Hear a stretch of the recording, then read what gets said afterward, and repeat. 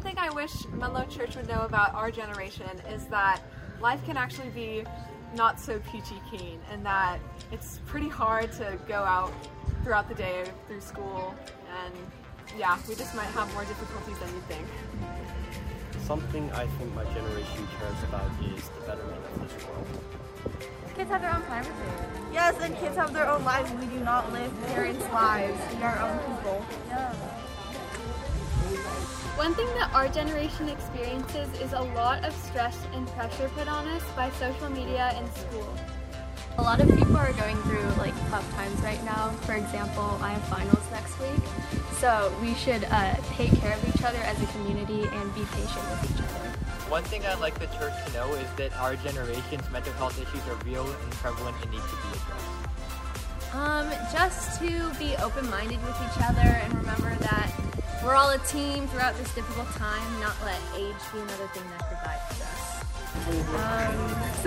I think there's a lot of differences sometimes, socially and culturally between different generations. So it's a little basic, but I think, open communication and talking to each other could really help solve a bunch of problems between parents and children, and yeah. One thing I love about the church is that it really appeals to our generation. Growing up, I was in a church where I sat in a pew for an hour listening to someone talk in a monotone voice, whereas when I came to Menlo, there were cool lights, electric guitars, and really upbeat music, and that's one thing I love about the church. That we want our faith to be our own, that we can grow in that, and instead of it being our parents. I would say that maybe they should, have some more fun, have some games beforehand or something. I want to introduce you to my friends Ab and Fee. Ab and Fee are two little birds who have made their home on our porch over the past month and a half, providing hours of entertainment for my wife and me as they built their nest, they've laid eggs, they've lost eggs, and tried to raise two little birds. If you follow me on Instagram, you're probably already sick of these birds. And if that's you, I'm sorry, but not really. The names Ab and Fee are short for Abercrombie and Finch. And it's not because we love the clothing store, but instead, we first thought these birds were finches. And if you don't name your birds with a pun, did you really name them? Of course, the joke was on us, because they actually aren't finches. They are these birds called dark-eyed juncos, which are types of sparrows. And as soon as we realized this mistake, we kind of asked the question, what else do we need to learn about these birds so that we could actually help them thrive? So we learned this. We learned that when nesting or pregnant, these birds love to eat insects or mealworms. So we bought some mealworms to throw in with the birdseed. We learned the sounds that they make when they feel threatened so that we know it's time to leave the porch and go back inside. And we also learned that they're known for being terrible at protecting their eggs and helping their offspring survive. So we've increased our prayer and we've increased our nest vigilance. We are for Ab and Fee. We want nothing more than to see these parents raise their baby birds that just hatched and to see them start their own life. Today is Student Sunday. And Student Sunday is an opportunity for us to hear and learn from students as we ask the question, how can Menlo Church be a church that is for the next generation? How can we be a community that cheers on, that supports, and walks alongside the next generation of kids and students as they grow up and they start their own lives with Jesus? And as we ask this question together, I want to invite you to join me in the book of Acts, chapter 17. The book of Acts tells the story of the first church following Jesus' death and resurrection, as the first church shared the news of Jesus' death and resurrection and invited people from all over to join them in this new Jesus way of life. Now, Paul was one of the first church leaders, and Paul was called to go beyond the Jewish culture to share the news of Jesus with all cultures. And in Acts 17, Paul finds himself in the city of Athens. And Athens was a culture that was full of many gods, ones that value knowledge and learning and ideas. Luke, the author of Acts, actually gives us a glimpse as to how he feels about that culture when in verse 21 he writes this. He says, "The Athenians, as well as foreigners who live in Athens, used to spend their time doing nothing but talking about or listening to the newest thing." Have you ever heard of a culture like that? I mean, Athens kind of sounds like what would happen if YouTube and Reddit had a baby. So today, thanks to the internet and thanks to social media, this generation is more connected to the world around them and has access to unlimited knowledge at the tips of their fingertips. They are more passionate about learning. They're more passionate about having their voice heard and making a difference than any generation that I have seen. And while Athens produced minds like Socrates or Aristotle, this generation is already producing young people who are creating apps that are changing communities. They are having a platform to speak with world leaders and challenging the status quo. Also, like Athens, this generation is a generation full of many gods, like the God of achievement or acceptance or busyness. And for many, these gods have out-importanced a life with Jesus. A study by the Barna Research Group found that 54% of the Gen Z population in the United States view church involvement as unimportant. Did you hear that? 54% view church involvement as unimportant. If that stirs up something inside of you, you aren't alone. As Paul is waiting in the city in verse 16, he says that, or we read that Paul was deeply distressed to see a city so consumed by other gods. Paul, like many of us, had a life-changing encounter with Jesus, and it pains him to see people missing that. And so Paul begins talking with anybody who will listen, eventually catching the ear of some philosophers who invite him to share at the Areopagus, which is this part of the city where thought leaders came to discuss and learn. And so here we have Paul. He's feeling deeply disturbed by what he sees and experiences, and he's given an opportunity to speak to the key influencers and open their eyes. This is Paul's moment. Now, what will he do when everything inside him wants him to know Jesus, but he's in a culture distracted by many gods? Well, let's see in verse 22. Paul says this. He says, "People of Athens, I see that you are very religious in every way. As I was walking through the town and carefully observing your objects of worship, I even found an altar with this inscription, 'To an unknown God.' Now, what you worship as unknown, I now proclaim to you." What does Paul do when he encounters this situation? He starts by finding common ground. He enters their world and shares that he's learned, that he's observed, that he's paid attention to what matters to them. Instead of pointing out what is bothering him or what they're doing all wrong, Paul chooses empathy. Stanford's design school describes empathizing as being the work you do to understand people. It is your effort to understand the way they do things and why, their physical and their emotional needs, how they think about the world and what is meaningful to them. It is the work you do to understand people.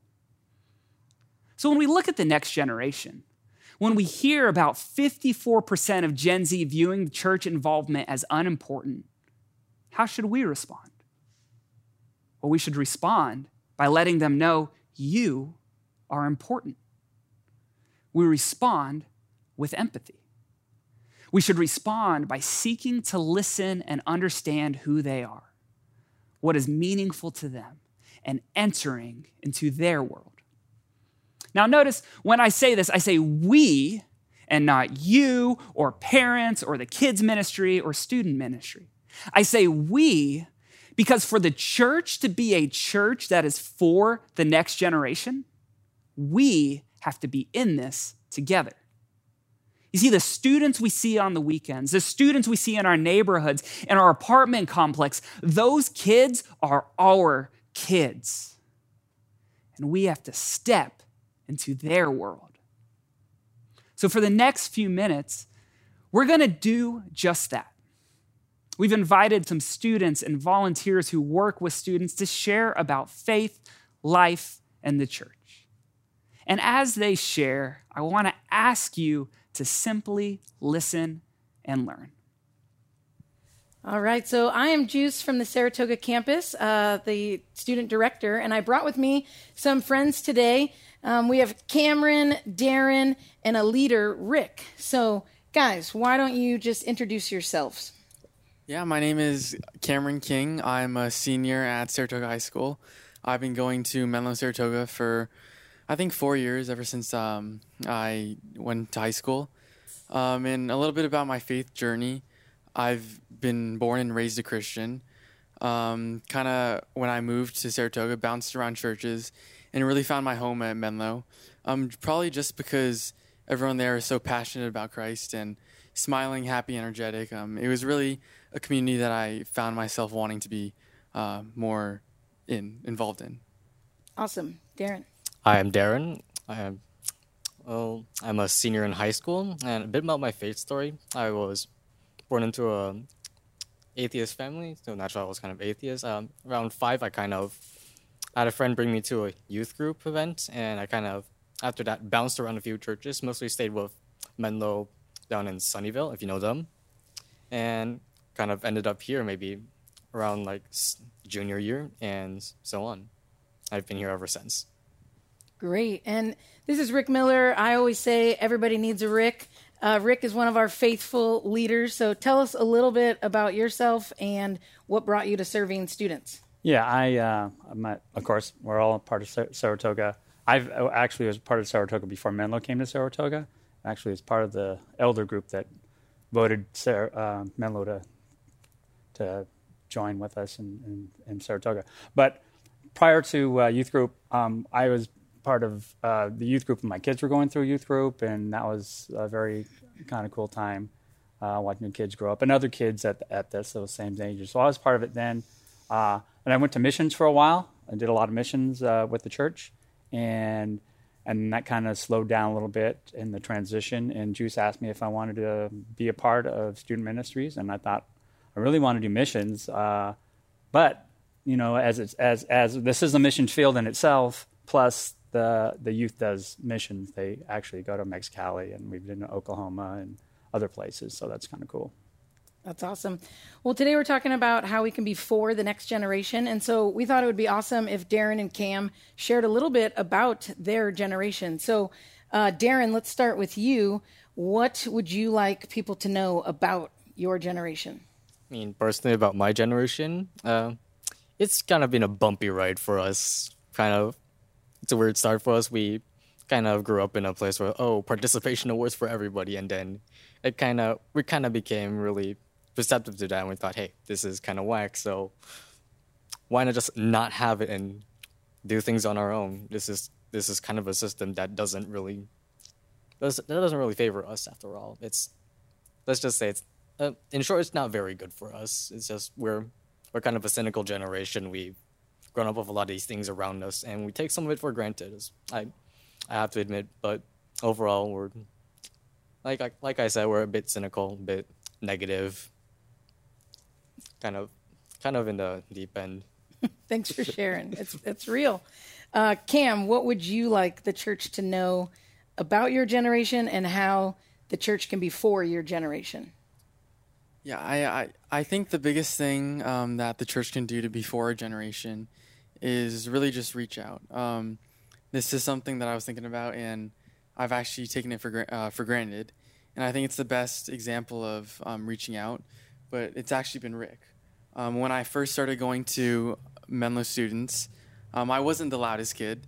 I wouldn't talk too much, but Rick, he really tried to get stuff out of me, learn more about me, learn more not only about my relationship with God, but also my hobbies, my passions, what I do.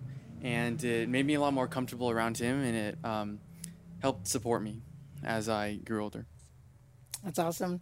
Rick, you have probably learned a ton just from being around these students. So can you share with everybody what you've learned or gained by serving? Yeah, I think it's important. I mean, not just for me to know, but for everybody to know that when you're talking to these kids, you think, well, they're just high schoolers or maybe just junior high schoolers. And what you find out is they actually have some pretty deep thoughts. They maybe go really deep on one subject and say like one-word answers to another subject. But what's interesting to me is that they have thought about these things and they have opinions. And that's really kind of buoyed me along, knowing that I'm not just there because, and nothing's happening. And these kids are really into what's happening and know, I would say just kind of intricacies of stuff that you wouldn't think they would. And that's really promising. Hmm. So Cam, you kind of already said this a bit about Rick, but what are times where you have felt the most supported at church? Yeah, the funny thing about that is I think the times where I've felt most supported at church have not been at church. It's been times when Juice or Rick have come to watch my games, get to know me more as a person. And I think that's translated to how I respond to them in life groups. I think it makes me more open to sharing with them because I know they truly do care about me.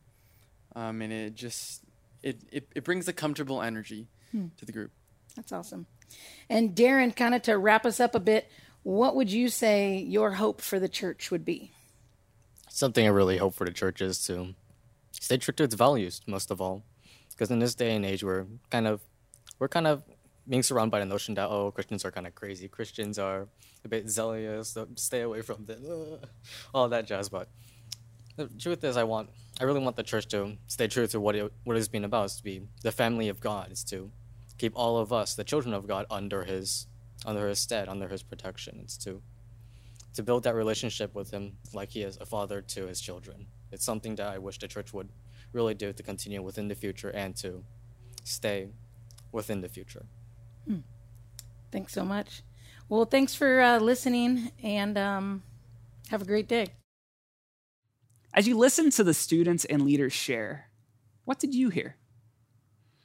I want to say thank you so much to the students who are willing to share with us and invite us into your world.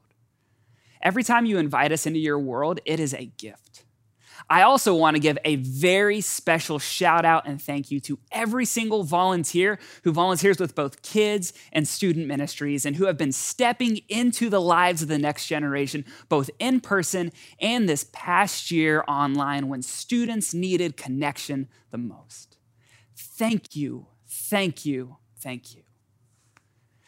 If we want to be a church that is for the next generation, we have to start by moving towards students to listen and understand their world. And isn't that exactly what Jesus did for us? John 1 says this, it says, the Word became flesh and made His dwelling among us. God entered into our world to walk with us, to experience life with us, to know what our life is like. You see, empathy is not just a good practice. Empathy is a Jesus practice. We must start with empathy. But what's next? And to answer that, let's go back to Paul in Athens. So Paul has started by sharing that he's walked around, that he's learned about their culture, and then he shares that he sees an altar to an unknown God. And he sees this as his opportunity to share the good news of Jesus. Paul says this. He says, what you worship as unknown, I now proclaim to you. God, who made the whole world and everything in it, is the Lord of heaven and earth. He doesn't just live in temples made with human hands, nor is God made with human hands, nor is God served by human hands as though he needed something. Since he is the one who gives life, breath, and everything else. From one person, God created every human nation to live on the whole earth, having determined their appointed times and the boundaries of their lands. God made the nations so that they would seek him, perhaps even reach out to him and find him. In fact, God isn't that far away. In God, we live, move, and exist. As some of your poets have said, we are his offspring. And therefore, as God's offspring, we have no need to imagine that the divine being is like a gold, silver, or stone image made by human skill and thought. God overlooks the ignorance of these things in the time past, but now directs everyone everywhere to change their hearts and their lives. This is because God has set a day when he intends to judge the world justly by a man he has appointed. God has given proof of this to everyone by raising him from the dead. In this short sermon, Paul introduces this group to a personal God who wants to know them and wants to invite them to live life with him. But there's something I want to point out in Paul's sermon. Just as Paul starts by making a connection, he teaches them about this God by using their language and their culture, even quoting their own poets. So what's going on here? Well, remember the birds that I introduced you to at the beginning? You know, when they first started building their nest, different birds kept flying in and destroying the nest to the point that my wife and I started sitting on the porch waiting to protect those birds from the other birds as they attacked. Then we thought, hey, why don't we just buy a birdhouse? I mean, this will solve all of our problems. Finches love birdhouses. So we started looking into birdhouses to see what would go with the feel of our porch, but also let us still keep an eye on what's happening inside the nest.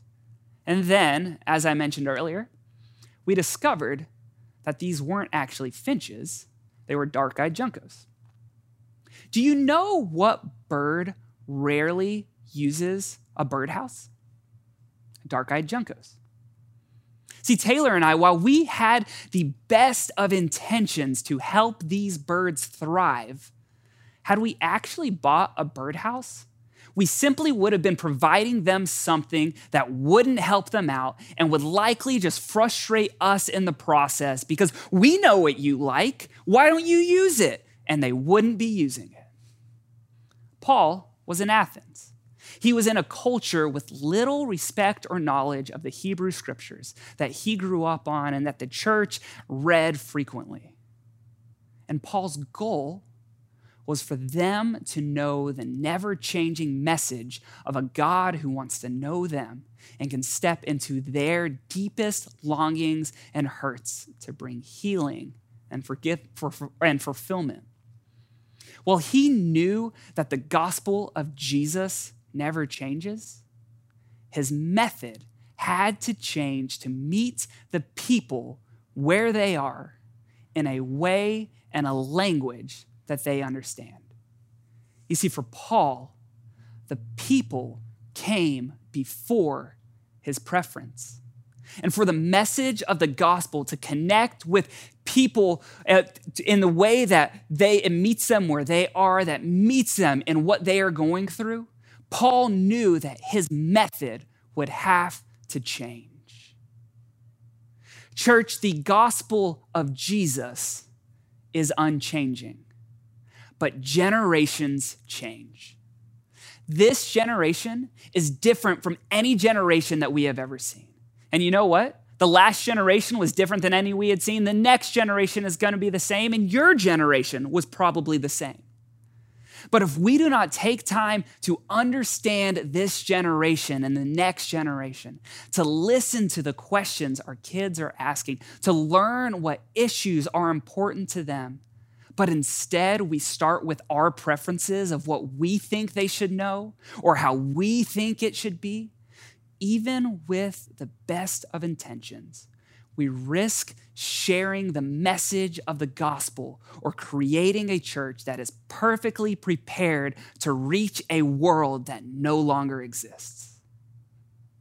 But if we follow Paul's example in Athens in the same way that he followed Jesus' example for us, by stepping into their world, by taking time to listen and understand, we can help this generation discover that the gospel of Jesus meets them in the midst of their toughest questions, that it gives purpose to their deepest longings, and that it provides hope for their world.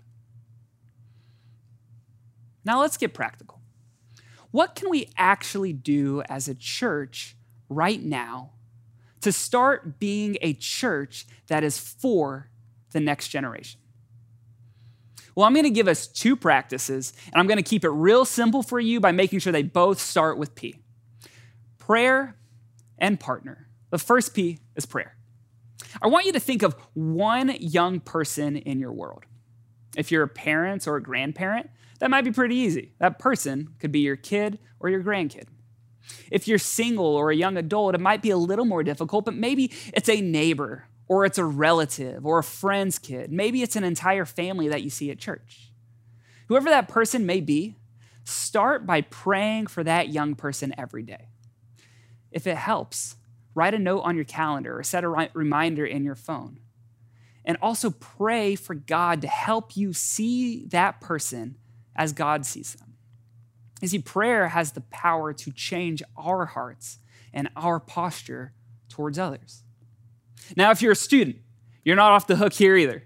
I want you to pray for an adult that you know. And the second P is partner. Look for opportunities to partner with the next generation to support and cheer them on. One easy way to do this is by joining our Menlo Kids or Menlo Students teams. Be part of creating a space uniquely designed to help kids and students learn how the message of Jesus speaks to their world as they connect and grow. From being a life group leader to helping with organization to simply being a smiling face welcoming students as they show up, there are opportunities for people with any gift set to be part of the Menlo Students and Menlo Kids teams to help Menlo Church be a place that is for the next generation. But there are other ways you could partner as well. You could partner with a family to provide meals for them from time to time so that they can focus on being present to their kids when they'd normally be thinking about a meal. You could partner with local schools or find ways to tutor or support teachers. Now, maybe you're a parent and you're thinking, you want me to do more? Like, come on, my life is already crazy. Well, I want you to know that for you, your partnering is simply being the best parent to your kids that you can possibly be. What can you do to be more present, to spend more time listening, to make sure your student knows that you are for them, not for who you want them to be, but for who God has created them to be? Church, when we partner with the next generation or people impacting the next generation, we are taking a step towards them and creating more chances to practice empathy and to learn about their world. 2 P's, prayer and partner. 2 simple steps every one of us can take to move towards the next generation and begin listening, learning, and discovering how the never-changing message of Jesus can bring hope, purpose, and life to this generation and to the generations to come. Let's be a church that is for the next generation, because the next generation deserves to know that Jesus is for them. Let's pray. God, we want to lift up the next generation to you. God, these are students who you have given passions and desires. And God, I pray that you help us see how we as a church can come alongside them to see how you are uniquely working in their world and in their lives. God, we thank you that you are a God who steps into our lives So let us know that you are a God who is for us and wants us to live life with you. God, we give this church, we give our young people, we give all these things to you. In your name, amen.